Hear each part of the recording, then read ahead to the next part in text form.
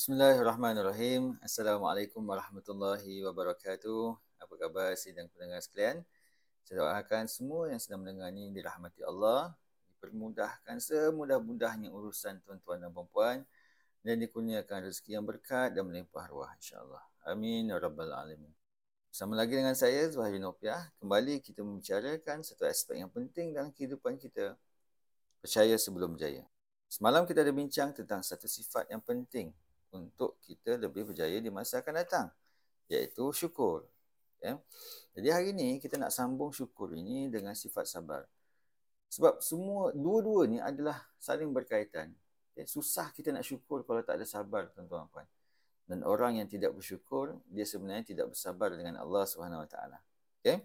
Dan saya nak mulakan sekali lagi dengan satu kisah. Ini kisah benar, tuan-tuan puan. Kisah benar yang saya temu ramah sendiri. Orangnya seorang ibu tunggal dan dia pernah berkahwin 2 kali sebenarnya. Dan ditakdirkan dia dapat suami yang kurang support kerjaya dia. Kemudian suami ni pula suka pukul-pukul, marah-marah dia, baran orang dia. Dan suami ni pula suka ambil duit dia. Dah lah tak baik, tak bagi nafkah, lepas ambil pula duit dia. Okay? Dan tuan-tuan dan puan, bila dia dah berkahwin kali pertama berpisah. Kemudian dia cuba membina balik perkahwinan, kehidupan dia, kebahagiaan dia dengan perkahwinan yang kedua, berpisah juga. Dan malah sebenarnya perpisahan yang kedua tu lebih menyakitkan. Pasangan yang kedua tu, suami yang kedua tu lebih teruk lagi daripada suami yang pertama. So dia hampir gila tuan-tuan. Ya? Dia hampir gila. Terpaksa jumpa dengan kaunselor, bayar berpuluh ribu untuk mencari jiwa dia yang hilang. Dia beritahu dengan saya, dia nak mencari jiwa dia yang hilang. Siapa dia? Sebab dia tak jumpa diri dia siapa. Okay? Dan tuan-tuan dan puan, setelah dia dinasihatkan untuk bersabar, Alhamdulillah dia semakin pulih. Alhamdulillah dia semakin berdikari. Dan dia perasan, tuan-tuan dan puan, bila dia mula lebih bersabar dan bersangka baik dengan kehidupan dan takdir itu, dia berdamai dengan takdir itu, maka dia perhatikan bahawa kebahagiaan datang dalam sudut yang berbeza. Dia dapat rasa anak-anak lebih sayang dengan dia. Dia lebih rapat dengan anak-anak. Dia tak sibuk lagi dah dengan pasangan yang tidak bertanggungjawab, fikir pasal suami yang tak berguna. Dan tuan-tuan dan puan, dia pun tak sangka yang hidup tanpa suami ni pun boleh bahagia. Malah lebih bahagia lagi sebab dia ada lebih masa untuk mendekati Allah SWT. Dia akui sebelum ni dia kurang pergi majlis ilmu. Dia kurang pergi ke surau. Sebab apa? Sebab dia tak rasa Allah tu berlaku adil kepada dia. Tapi bila dia tanamkan rasa sabar, tuan-tuan, dia dapati masya-Allah, rupa-rupanya sangat indah sebenarnya bila dekatkan diri dengan Allah. Dan itulah kebahagiaan yang lebih bahagia lagi sebenarnya daripada perkahwinan ataupun perkahwinan dia yang sebelum ni. Jadi tuan-tuan dan puan, sabar ini adalah prasyarat kepada bahagia. Sabar ini adalah prasyarat kepada kejayaan. Dan tuan-tuan dan puan, kita kena bina rasa percaya tu. Sebab Allah dah janjikan, tuan-tuan dan puan, akan ada kejayaan, kebahagiaan untuk orang yang bersabar. Malah tuan-tuan dan puan, Allah tanya balik kepada kita manusia ni dalam Quran, surah Al-Ankabut ayat yang kedua dan ketiga. Apa makna ayat ni, tuan-tuan? Apakah ayat dia? Ahasiban nasu ayyutraku ayyakulu amanna wa hum la yuftanun. Kita biasa dengar ayat ni kan? Apa maksud dia?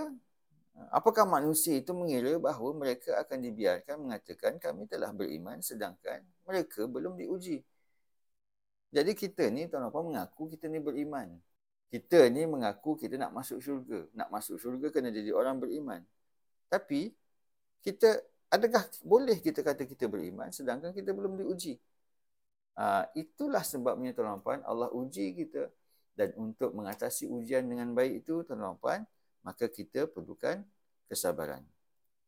Dan Allah sambung lagi dengan ayat yang ketiga, maksud dia, dan sesungguhnya kami telah menguji orang-orang sebelum mereka, maka sesungguhnya Allah Subhanahu wa taala mengetahui orang yang benar dan orang yang dusta. Insya-Allah, tuan-tuan. Orang yang tidak mampu bersabar, kalau ikut konteks ayat ni tuan-tuan, adalah orang yang berdusta dengan kata-katanya sendiri. Dia kata dia beriman kepada Allah. Dia yakin Allah tu maha adil. Tapi dia tak boleh bersabar dengan ujian Allah. Dia tak boleh bersangka baik dengan Allah. Dan kita boleh termasuk di kalangan orang yang berdusta kalau tidak ada kesabaran. Jadi sabar adalah perkara yang penting bagi menarik kejayaan dan kebahagiaan dalam hidup kita, tuan-tuan dan puan. Dia adalah mahar ataupun hantaran untuk kita berjumpa dengan Allah dekat syurga nanti. Dan orang yang bersabar sahaja yang akan diberikan kemanisan menghadapi ujian-ujian dalam hidup dia. Tuan-tuan dan puan, Allah tak pernah penat mendengar doa kita. Sebab apa? Sebab Allah sentiasa ada untuk mendengar doa-doa kita. Cuma kita je perlu sabar, tuan-tuan dan puan. Kerana Allah takkan bagi apa yang kita nak pada setiap masa. Allah akan bagi pada masa yang sesuai dengan apa yang kita minta.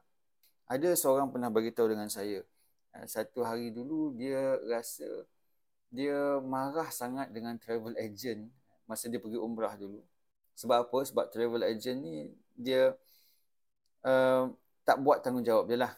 Ada perkara yang dia komplain tapi tak diambil perhatian, malah dipersalahkan pula. Okay? Dia kata pula suka komplain. Padahal itu adalah tanggungjawab travel agent untuk bantu kalau ada masalah dekat hotel masa dekat Madinah masa tu. Okay? Dan malah dia dipersalahkan pula, suka komplain dan diberi alasan bahawa kalau dekat Mekah Madinah ni tak boleh nak komplain. Nanti Allah marah. Sepatutnya itu hak orang yang dapat ataupun setelah membayar pakej umrah ni lah. Jadi dua-dua ada tanggungjawab, tuan-tuan dan puan. Saya tidak berpihak pada mana-mana. Tapi saya nak ceritakan kisah seorang wanita yang mengadu kepada saya ni. Dia pernah berdoa sebab terlalu marah sangat. Sebab dia rasa macam tak happy sangat dengan layanan begitu rupa semasa di Madinah. Dia pernah berdoa dia supaya Allah tak sampaikan dia ke tanah suci lagi. Jadi tuan-tuan puan, bayangkan kalaulah Allah mengkabulkan doa dia. Bayangkan. Maka dia takkan dapat ke tanah suci lagi. Sedangkan itu adalah satu perkara yang sangat merugikan diri dia sendiri. Sebab itu dalam hidup kita tuan-tuan puan, kita kena ada sifat sabar. Sebab ada masanya tuan-tuan puan kita terlalu beremosi dengan keadaan kita sehingga kan kita sendiri pun tak tahu apa yang kita minta dengan Allah. Sedangkan Allah lah yang lebih tahu apa yang terbaik untuk kita. Jadi tuan-tuan puan, terus amalkan apa yang kita pelajari hari ini. Walau apa pun yang berlaku, susah ataupun senang tuan-tuan puan, tetap sabar, tetap syukur, tetap bersangka baik. Kerana bila kita ada perkara ni tuan-tuan puan, maka kita akan lebih dekat dengan kejayaan. Buat saja tuan-tuan puan. Sebab bila kita buat, kita akan rasa. Bila kita rasa, kita akan percaya. Dan bila kita percaya, insya-Allah kita akan berjaya. Salam kejayaan dari saya, Zuhairi Nopiah. Assalamualaikum warahmatullahi wabarakatuh.